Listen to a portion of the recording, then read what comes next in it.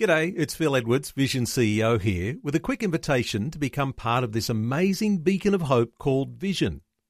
Together we can put our love into action to help people of all kinds build or rebuild their lives on the truth of God. Please consider the part you can play during our upcoming Visionathon appeal, remembering that it's your support that makes Vision possible, including this podcast. Life, culture and current events from a biblical perspective. 2020 with Neil Johnson on Vision. As a parent, you'll be the first to agree that you have the highest expectations for the safety of your children in church. So we're turning our attention today to best practices for churches safeguarding our children in church. And you know what that means?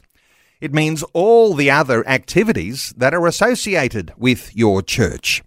Well, our special guest today is an expert in creating and maintaining risk management plans for church environments. You'll know that over the years, being bombarded with stories of institutional child sexual abuse in churches, a lot of goodwill disappeared. And for a wide section of the community, the integrity of all churches had been compromised. Well, there are no churches that can relax, given the high community expectations that children attending church programs will be protected. Well, we're connecting once again today with an organisation that's just released its 2022 Child Safe Organisation Tips and Domestic and Family Violence Policy. Alicia Rita White is founding director of Equipped for Grace. Alicia, a special welcome back to 2020. Thank you, Neil. It's wonderful to be here. Alicia, I remember a conversation we had a while back and just so informative. And even for anyone who's associated with church today, my encouragement is not just to listen in, but have a pen and paper handy because you might have a few notes that you can take on some things that happen when you're involved in church. Let's talk child safeguarding. What I said there in the introduction, parents have this high expectation. That's true, isn't it? And churches have to rise to that expectation. Absolutely. Parents have a very high expectation of what their children are exposed to and what children are essentially, how we're helping them maintain their safety and keeping the goodwill of the churches as well. I'm assuming you're a parent. Well, I'm a parent. In fact, now I'm a grandparent. I have to admit that these days, getting a few extra grey hairs. But we are concerned about our children. And for people who've been a part of church life for a long time, you might have seen sometimes when there's been a really lax attitude to caring for the protection of children, that most people in church will have seen change dramatically, especially over this last decade. Are there still some that are lagging and dragging their feet, do you think, Alicia? Yes, absolutely, Neil. So I'm a mother of two. I've got two little ones. And again, and it really doesn't matter whether it's in church, but, sports, schooling, every single area that we allow our children to go into, we expect them the organisations essentially, to have the highest standards in protecting our kids. And, we're expecting governments to come along on the ride as well as our organisations. Interesting that you take it beyond where we're more focusing today on churches. And this is a responsibility for every organisation in the community that's dealing with the safety of our children. They've all got these expectations on them too. Are there some groups better than others that are running these things? Like, if you're in a school, obviously you've got people who are employed to actually implement their policies. Volunteer organisations, do they differ from ones that are professionally run? Sometimes. I think it's all about the culture and the leadership that's there, to be honest, Neil. So there are some organisations out there that are volunteer run but have incredibly high standards of child safeguarding. With regards to, how they hire, how they manage their staff, and especially how they involve their children and their parents within these, essentially the journey of child safeguarding. And it has dramatically changed since the Royal Commission, which launched almost 10 years ago in 2013. I imagine there'd be some who are saying, oh yes, we've got a document that's full of all sorts of good things that we put in place years ago. And it's sitting on a bookshelf somewhere or in a file, doesn't come off the bookshelf or out of the file all that often. Is it the case that a lot of organisations are ignoring what they already have? I mean, how often do you have to revisit this sort of policy to keep it relevant? So what we find, there's differing legislation throughout all of Australia. So each of our 8 different states and territories have different legislation on what they expect. The minimum standards, essentially from, our national principles of child safe organisations, essentially is around like an annual review, annual training, regular updates, or if some significant issue happens within your organisation, your church, your youth group. But legislation, and especially legislation here in Queensland, demands that people review this on an annual basis as well, or if a significant issue happens.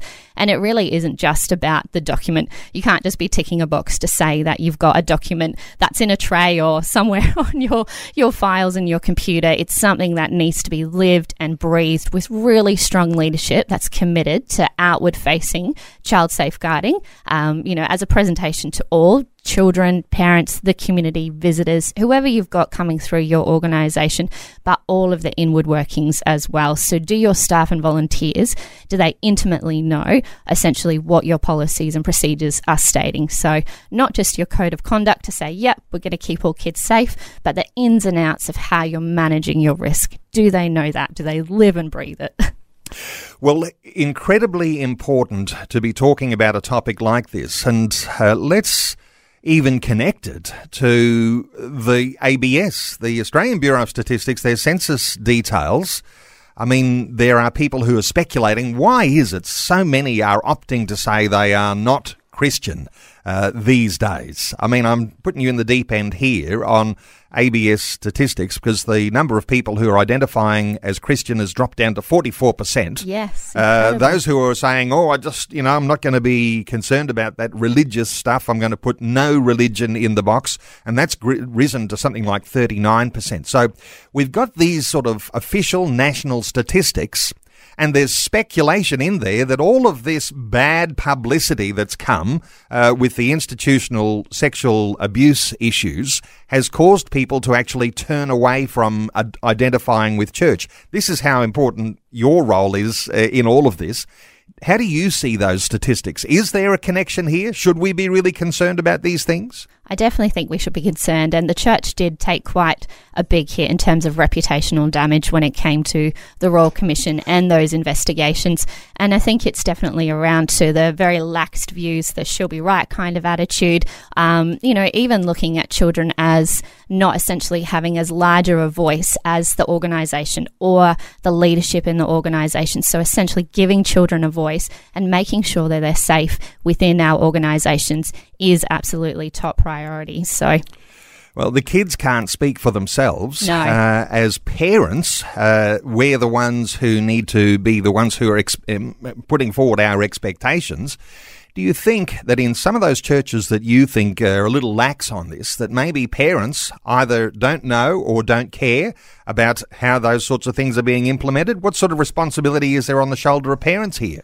I think there's a lot of responsibility on the shoulder of parents. Churches are a large, essentially, especially in the Western churches these days, are large businesses with lots of things to think about. And unless you're, constantly advocating for the rights of the child and, speaking about the way children feel safe. So there's a massive difference from what we know in research between what children say that they are safe and they feel safe. And we just know that where children are safe and they absolutely feel safe, they flourish. When kids are out on a youth group activity or, they're going on a camp or those sorts of things, I mentioned in the introduction, sometimes we think of being safe in church as being safe in church on Sunday, but there's a huge number of a wide variety of activities that happen with kids and youth in church life. All of those things are really front and centre, aren't they, too, in the sort of responsibility that churches have to take responsibility for? Very much so. I would absolutely advocate if you're creating child safeguarding strategies and resources for your team, your staff, your volunteers, even you as a parent who could be going out on these types of, journeys and expeditions with your kids. It's not just about, making sure they're having a great time, because essentially what I look at is you can have the best policies, you can have the best programs, the best staff, but unless children are safe in whatever environment that they're in, none of these programs, none of your staff really matter, because, we could see, that 40, 50, 60 years ago, when all of these child sexual abuse issues were coming to the forefront, you probably had some amazing, well-intended, fantastic people who were running eloquent programs, but all of that gets thrown out the window if kids aren't safe. And I'm not just talking about, child sexual offending or things along those lines. It is about a holistic area of child safety. So are they safe from all types of harm, emotional harm, physical harm, neglect, all of that kind of stuff. When you said a little earlier there's a face for what you do with your child's safety, is there something we ought to be expecting from the leaders in our churches that are regularly coming up with something that's presented from the pulpit, so which is usually the place where things are communicated to the people in church? Should this sort of stuff be coming, if there's a youth group activity, is there something that should be always a little, a line on the bottom of that screen ad and showing parents that there is attention to these details? How should that work, do you think? I think those are some great ideas, Neil. Any kids pastors out there or youth pastors out there, definitely take note of some of Neil's fantastic ideas today. But it's definitely something that needs to be constantly reiterated. And I think not only to make children feel safe, that if there are any issues, this is how you can come and talk to us and this is how you can report it. But the same for parents, that if there is any of that uneasiness, this is what you can do about it. And we have a risk management plan for heading out on our fantastic youth camp over a couple of nights. Whatever it is that we might be doing, we're heading out to the car park on Sunday and we're all going to play basketball or whatever it is. Don't worry, parents, we've got a risk management plan in place. Your children will not get run over, kind of things. Yeah. But, some people will be thinking, wow, do you have to have a lawyer on the youth team or on the children's ministry to just make sure that all these rules and regulations are met? And for a lot of people who are thinking, well, we're just struggling to keep our kids and our youth ministry even happening at all, but there's all this red tape, there's all these regulations, and somebody's got to be aware of them. This is, I imagine, where you come in, because you do this sort of thing as training. Yes, absolutely. And to be honest, it would be great to have a lawyer on board on every church to mitigate all different types of risk and know what we're doing. But child safeguarding it's no longer a thing of the past. I think when it comes to child safeguarding, it really does need to be at the forefront. I know that a lot of churches struggle with just getting volunteers and just getting programs and those sorts of things. But the organisation that I run, we provide holistic child safeguarding practices. So, as I said, they differentiate between each different state and territory. And so what we do is we are able to, identify what it is that your state and territory and your legislation, asks of you to do, and then correlate that not only with the national principles for child safe organisations, but really tailor it to different demographics. So what is the, who are the people who are coming to your church and what's the risk present to you there? What is your physical environment? What is your culture? What do your leaders have to say about it? And really tailoring the training, the policies, procedures, and the comms, the communication strategy is absolutely key, because as you said, I would expect that most churches have a child safeguarding strategy. It might be in a drawer and it might, look amazing. But unless that policy is essentially, spoken to and spoken about on a regular basis with communication that's suitable to each different audience. So, what's good for mum and dad to know about, what's good for kids to know about, and what's good for our staff and volunteers to know about. So having that excellent communication strategy as well is absolutely key. Now, throw you in the deep end here, insofar as some people might be thinking all of this sounds too hard, but I know that there are a lot of people who lead churches and they say, well, what we want is a growth strategy. We want to be able to ensure that our church is going to be able to grow. It sounds to me like, while this sounds difficult, it actually is one of those foundations that will help churches to grow long term. Absolutely. And if we do look at the the last 40, 50 years, and those ABS statistics that we referred to earlier, Neil, you could have those amazing programs and, strategies in place. But I would highly advocate that child safeguarding is the crux of what you need to be doing to grow your church, to grow your believers, to grow the amount of people in faith and keep them coming back consistently throughout the years, knowing that if something was to ever happen, the church had my back. The church supported us. Our pastors were there. They advocated for the needs of victims and the needs of kids, and those who are most vulnerable, those without voices, they were heard. Life, culture, and current events from a biblical perspective. 2020 on Vision.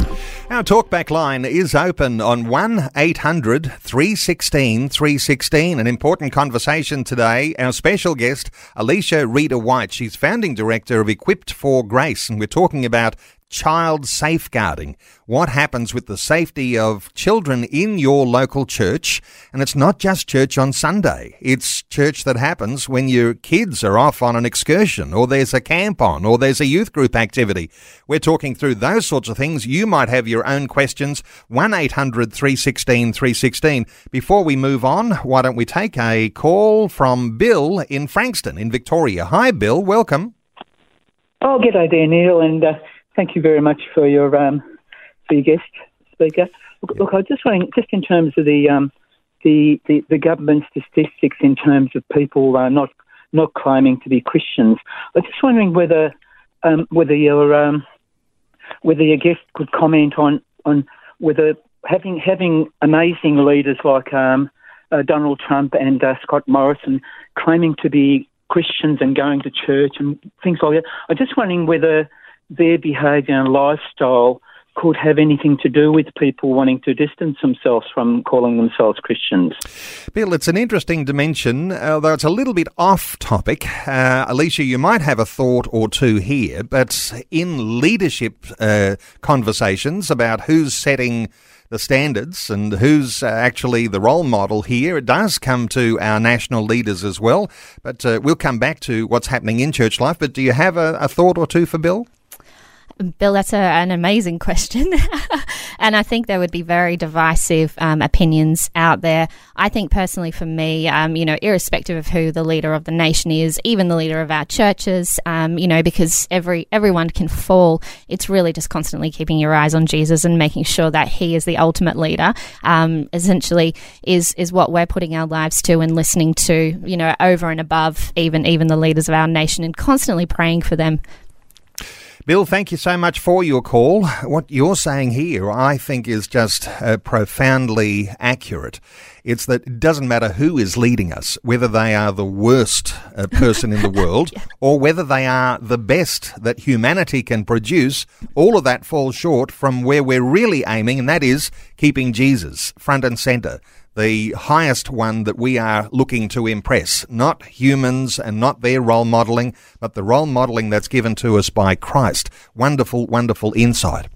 Alicia, come back to our conversation around some of the statistics, and even as Bill is reflecting on how that might affect those statistics, there was something important about the statistics as they did come out, and that is single-parent families on the rise, and there's some vulnerabilities. What are your thoughts here for single-parent families and the safety that they are expecting for their children? Yes, absolutely. So our 2021 census found that in Australia now we have over 1 million one-parent households. And so that's an increase back from 1996, which is about 14.5%, to last year for 15.9%. So a big increase in one-parent families. All those amazing unsung heroes who are provider, who are parent, who are carer, who are mentor, who are absolutely everything to their kids.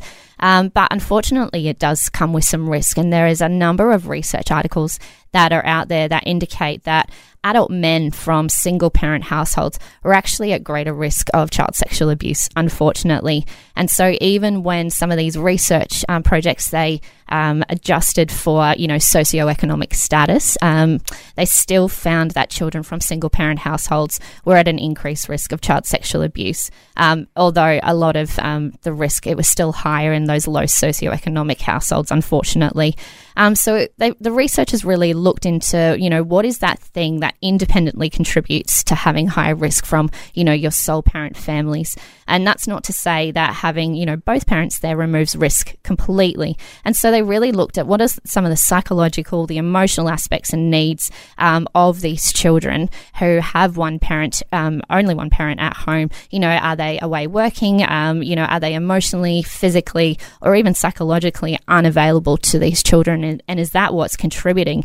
And so what they sought, some of their theories was that a child needs to find some adult to bond with when that unavailability presents from their actual parents. So attention-seeking and affection-seeking needs, which may not be fulfilled at all times. Some of our, unfortunately, the predators who are out there are very good at seeking these type of vulnerable and isolated children. And we know that from the general predatory behaviour of sex offenders as well as other offenders out there.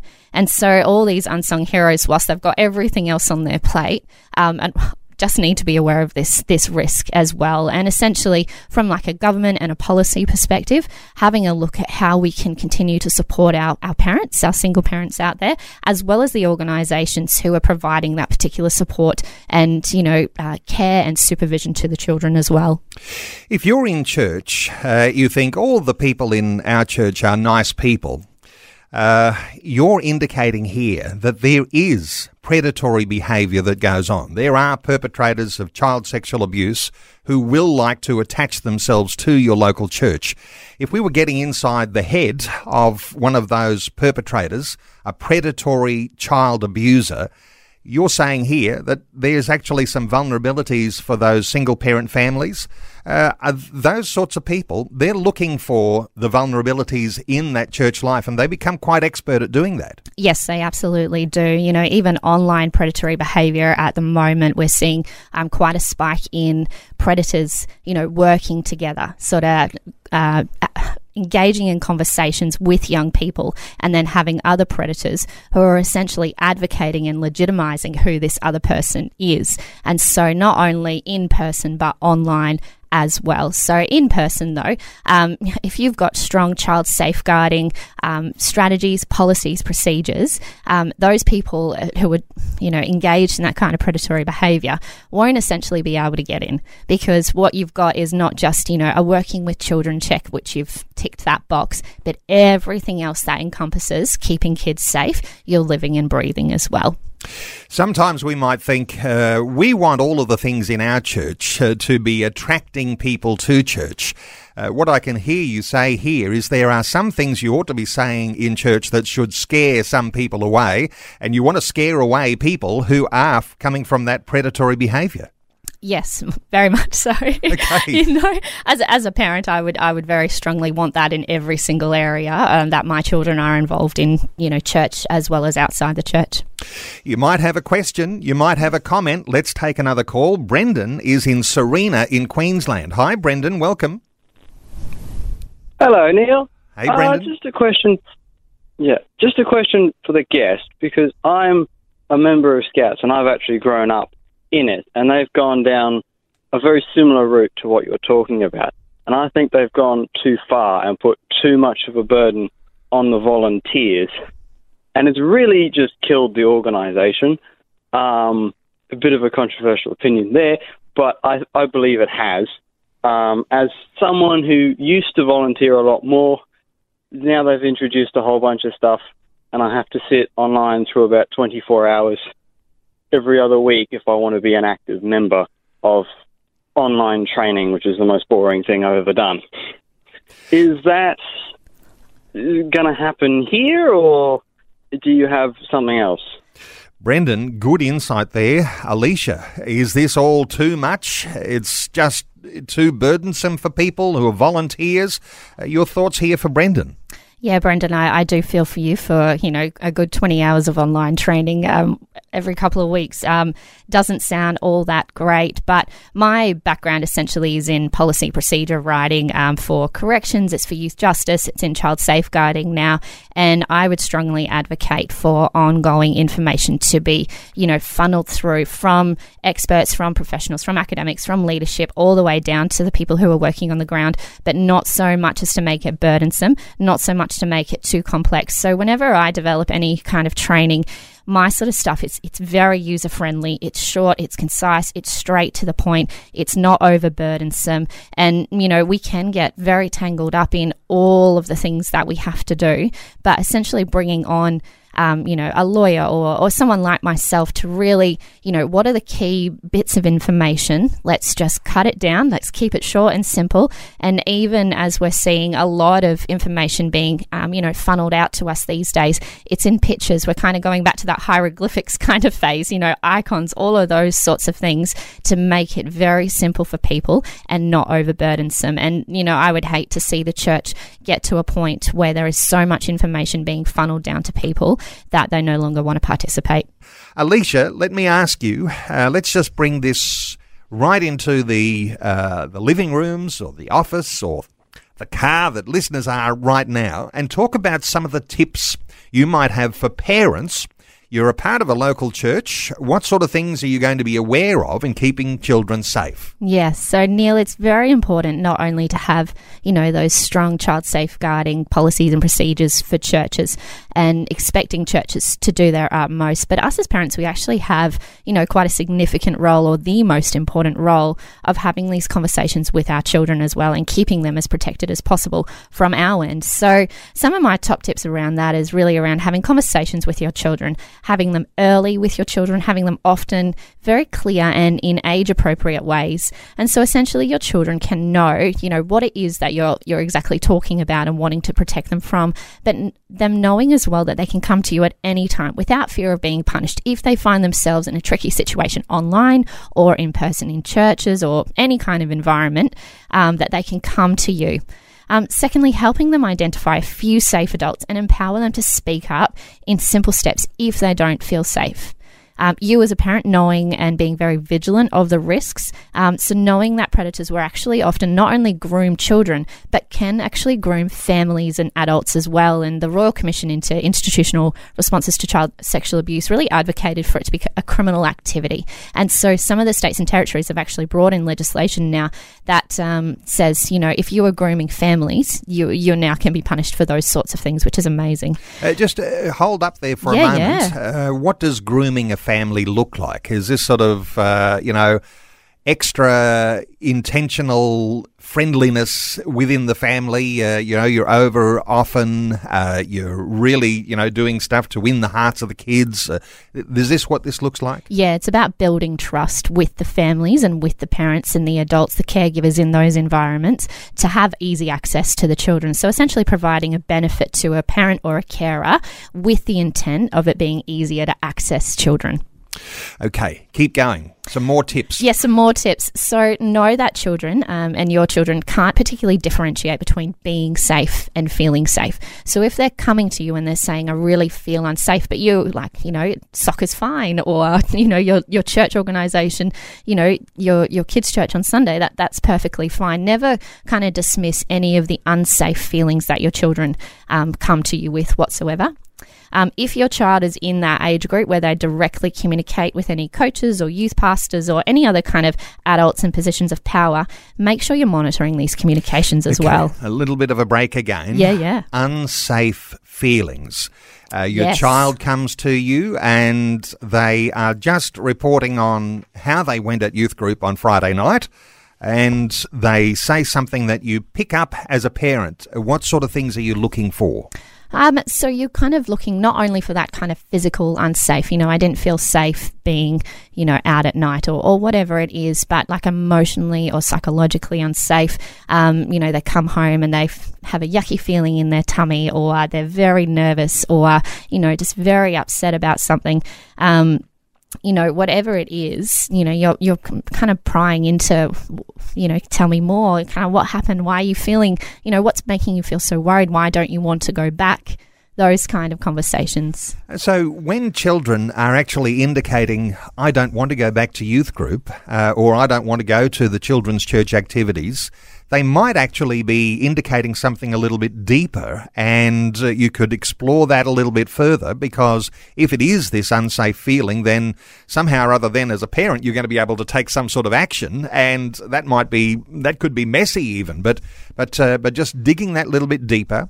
and finding out why your children are not wanting to go to the youth group or the church. And if it is one of these things, then you treat it very seriously. Very much so. So, some of our, even like new youth group leaders, those kind of people who may not be aware of even like your physical touching policies. They might be touching children a little bit too much than what children want to be touched, and I would very much advocate for high fives, a pat on the back, those sorts of things. But some people might not be aware that, you might cross a boundary if you're sitting there tickling a child, or those sorts of things that make the children feel, really rather uncomfortable. And it might just be, and majority of the time it's a very innocent, activity or action that's taken place by an adult that you can say, look, this has made me feel unsafe. This has made my child feel a little bit unsafe.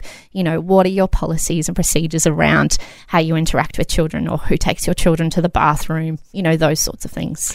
And while we might feel a little bit safer if the leaders in your youth group or your children's ministry have, like, say, in Queensland, blue cards, and other states and territories have their own, screening processes where people are able to work with children, that's not in itself a guarantee. You've got to be able to take these other precautions. Yeah, very much so. So I think even over the last 10 years, churches and organisations are getting better, but we have all, possibly been guilty of being over-reliant on working with children checks. And, even our research indicates to us that having a working with children check does not protect your children.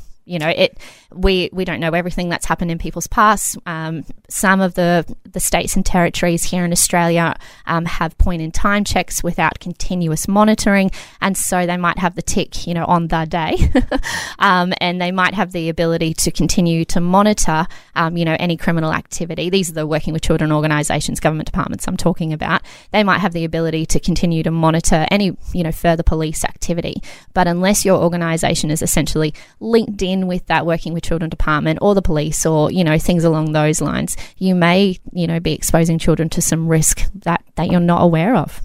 And while we're talking about churches right now, this, as you're saying, Alicia, puts the responsibility actually squarely on the shoulders of parents to keep these communication lines open with your kids, because your kids aren't just going to youth group, or they're not just going to the children's activities in church. They're also meeting friends at the shopping centre. They're also going off to sporting clubs. They're also going off to various get-togethers where there are people who were their friends from school and or older brothers and sisters. They're also going to their friends' homes.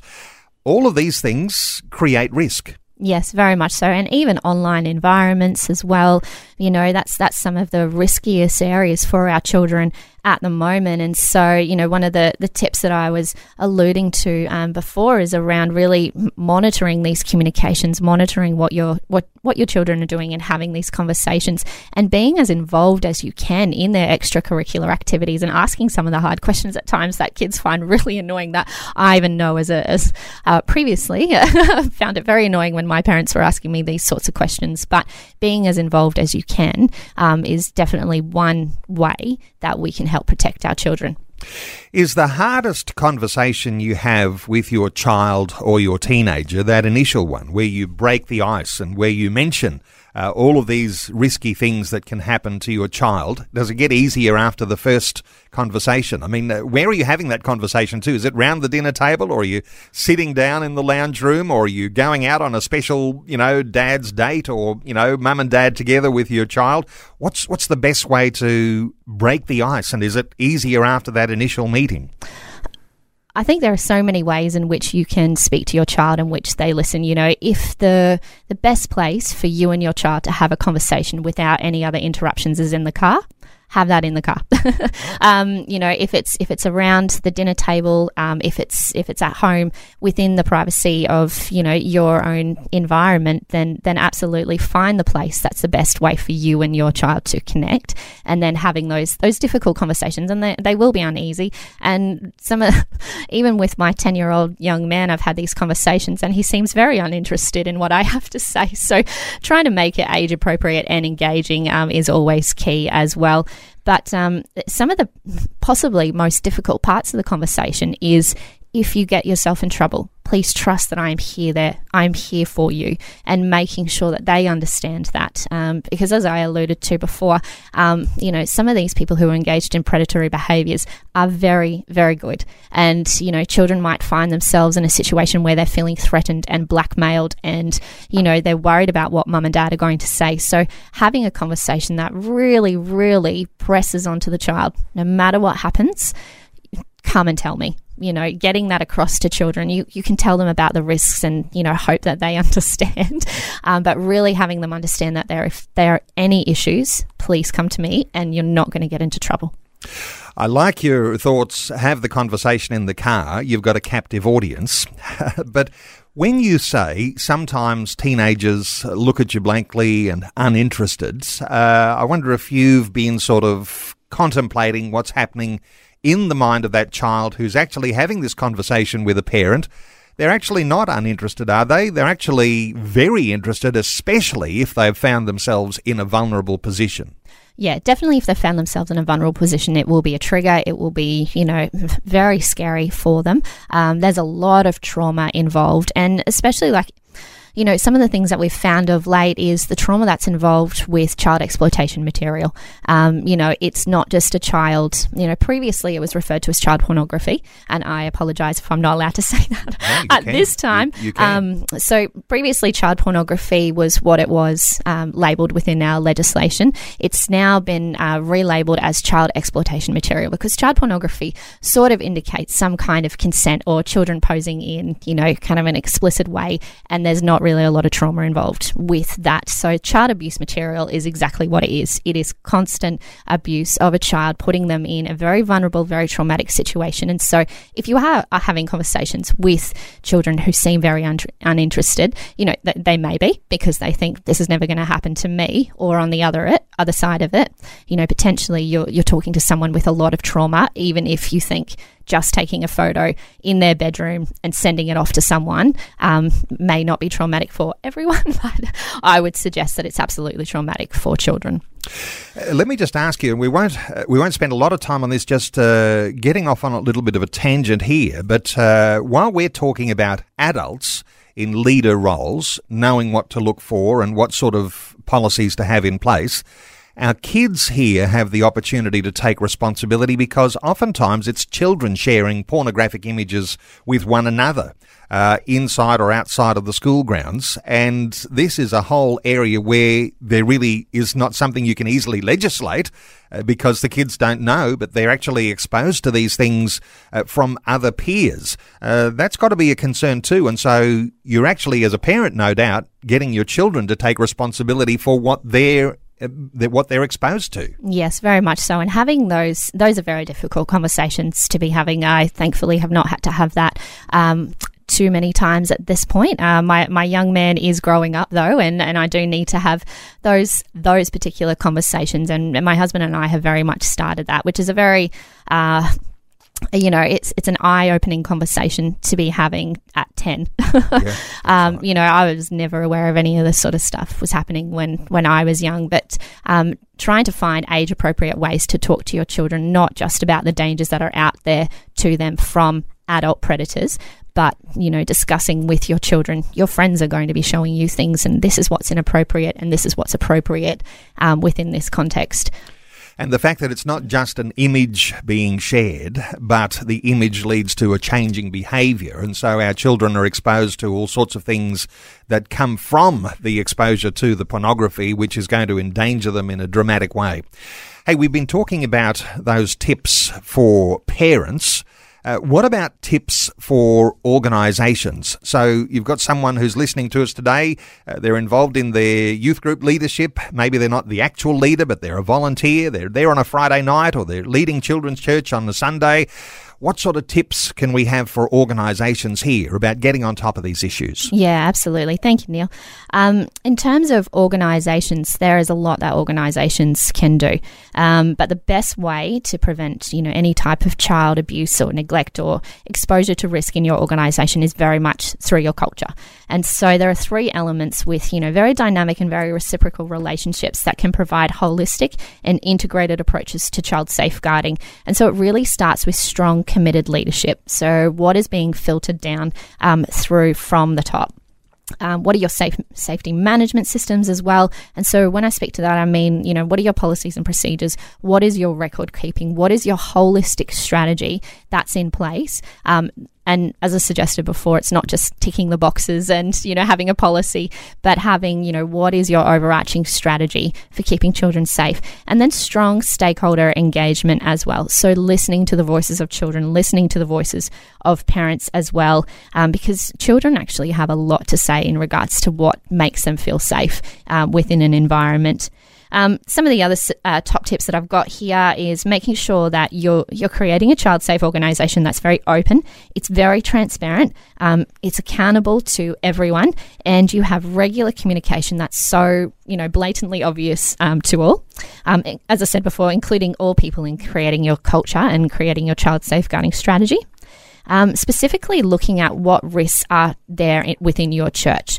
And so what I mean by that is, what are your organisational risks? What are your physical risks? What's your environment that you're working with? And really documenting how you can manage the risk in that particular environment. So just let's pause here and talk about risks for a few moments. Does this mean whether you live in the city or the country, or if your church has had some sort of history in this area where there's been an abusive culture, or if you know that there are people who are connecting with your church who've got some issues here?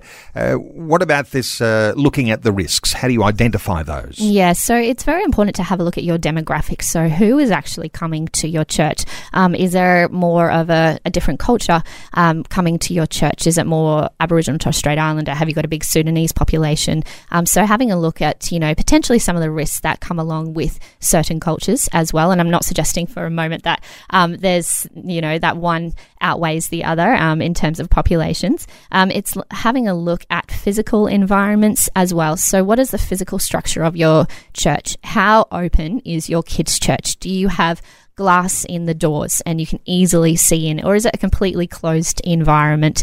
How much engagement do you have online as well? And what you do in person should really be transferred to an online presence as well. So if you've got two leaders who you normally have within your church, your children's church, you also have two leaders who are online. So essentially really looking at, how do we run our church? What does it look like and who's there? And really writing to that risk.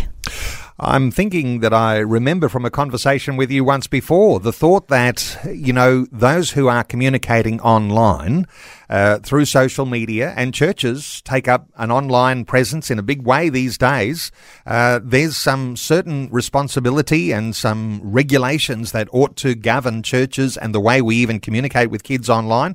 What are your thoughts there for parents who are listening in and thinking, they're regularly getting stuff from our church, and that might be a great thing, but it's got to be done the right way. It absolutely has to be done the right way, and it has to be done within the right medium as well. So making sure that if your child does communicate regularly with somebody within the church, that you're monitoring those communications as well.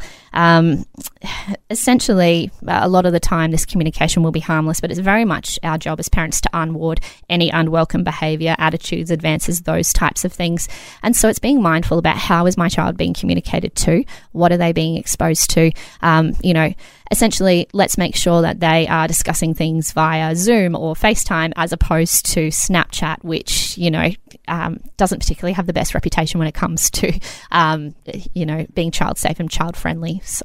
So even the platform you choose to communicate with kids and teens who are on social media, making a better choice there, and leave that for parents to, you're mentioning that some of those are less safe than others. Yeah, definitely. So making sure that you're working on a platform. If you're a kids pastor or a youth pastor or involved some way within the kids church, it's making sure that you're accountable online as well. And so making sure that you've got the ability to screen who comes in, who can, make comments, who can have conversations, what people can share, and can it be recorded? Can you take a note of who's online and how many people, essentially as a leadership group, would you normally have in person, and kind of transfer that online as well? And, even a few of us probably got a little bit too relaxed during COVID as well. Pajamas on the bottom, suit up the top, making sure that you're dressed appropriately when you're engaged in online. Everything that you would do within a physical environment to making sure kids are safe, you're transferring majority of that online as well, and then, amping it up. It has to be right, and it has to look right. Something else I remember from an earlier conversation with you, that while all this seems to be so hard, it's a little bit like we'll just sort of shuffle that over to the too hard basket because we don't feel like we've got the right expertise. I think I remember you saying every church has people in it who love regulations and love to be able to make sure that everything is done, the I's are dotted and the T's are crossed. That person is really, very special. And some people might be thinking, well, I'm not sure what my gift is in church life. That might be the sort of person that ought to be involved in this area. Yeah, very much so. It's definitely me. I'm total nerd alert when it comes to that kind of stuff. I love researching legislation and evidence-based best practice when it comes to, child safeguarding elements and really anything within the criminal justice system. I'm a big fan of that kind of stuff. But I like making sure as well, right, if we have been asked to do these things, how well are we doing it? Can we go above and beyond? How can we make it better? And if you go to your pastor and say, this is what my gift is, the pastor will absolutely fall over backwards going, I really will, they'll embrace you incredibly because looking after some of these things is going to be so important. And when you present that in a context of this is for the good of our church, the safety of the children of the next generations coming up through our church, this is the way to actually grow the church of the future, to have an internal and an external public face that shows that we're interested in the safety of our kids. Let me say how listeners can connect with Alicia Reader White. Alicia is founding director of the organisation Equipped for Grace. When people go to your website, Alicia, can they get these tips? Are they easily available? Is there something downloadable? Can you take this to your pastor in your church and say, hey, I picked these up. Have we got something similar? Can we compare some notes? Can that happen? Yes, that's absolutely readily available for everyone. You don't need to enter your email address or do anything special. You can just go on there and download, the top tips for organisations remaining child safe. And one of the other resources that I've got on there at the moment is a policy around domestic violence. So how churches can appropriately, efficiently, safely respond to any domestic violence within their church environment as well. And that's the whole policy. So I've provided that free of charge. And when it comes to child safeguarding, that's, another area which I'm hugely passionate about, but I've only provided my top tips there. Sorry. You'll have to come back for more. And we might have to set a time for another day to talk about your domestic and family violence policies. So we didn't really get into that in a big way today. So for listeners, we'll invite Alicia back on another day and we'll talk through some of those. But certainly today, around keeping our children safe, you can connect with Alicia at equippedforgrace.com.au. And Alicia, for anyone around the country, you're based in Queensland, but for someone listening in Tasmania or in South Australia, WA, they'll actually benefit from getting this connection with you as well. Yeah, very much so. Your listeners might be, very excited to hear I've just done a huge research piece on legislation all across the nation. So I'm intimately aware of all of the 8 pieces of legislation throughout Australia and New Zealand as well. Wonderful. Equippedforgrace.com.au. Alicia Reader White, thank you so much for joining us today on 2020. Thank you, Neil. Thanks for taking time to listen to this audio on demand from Vision Christian Media. To find out more about us, go to vision.org.au.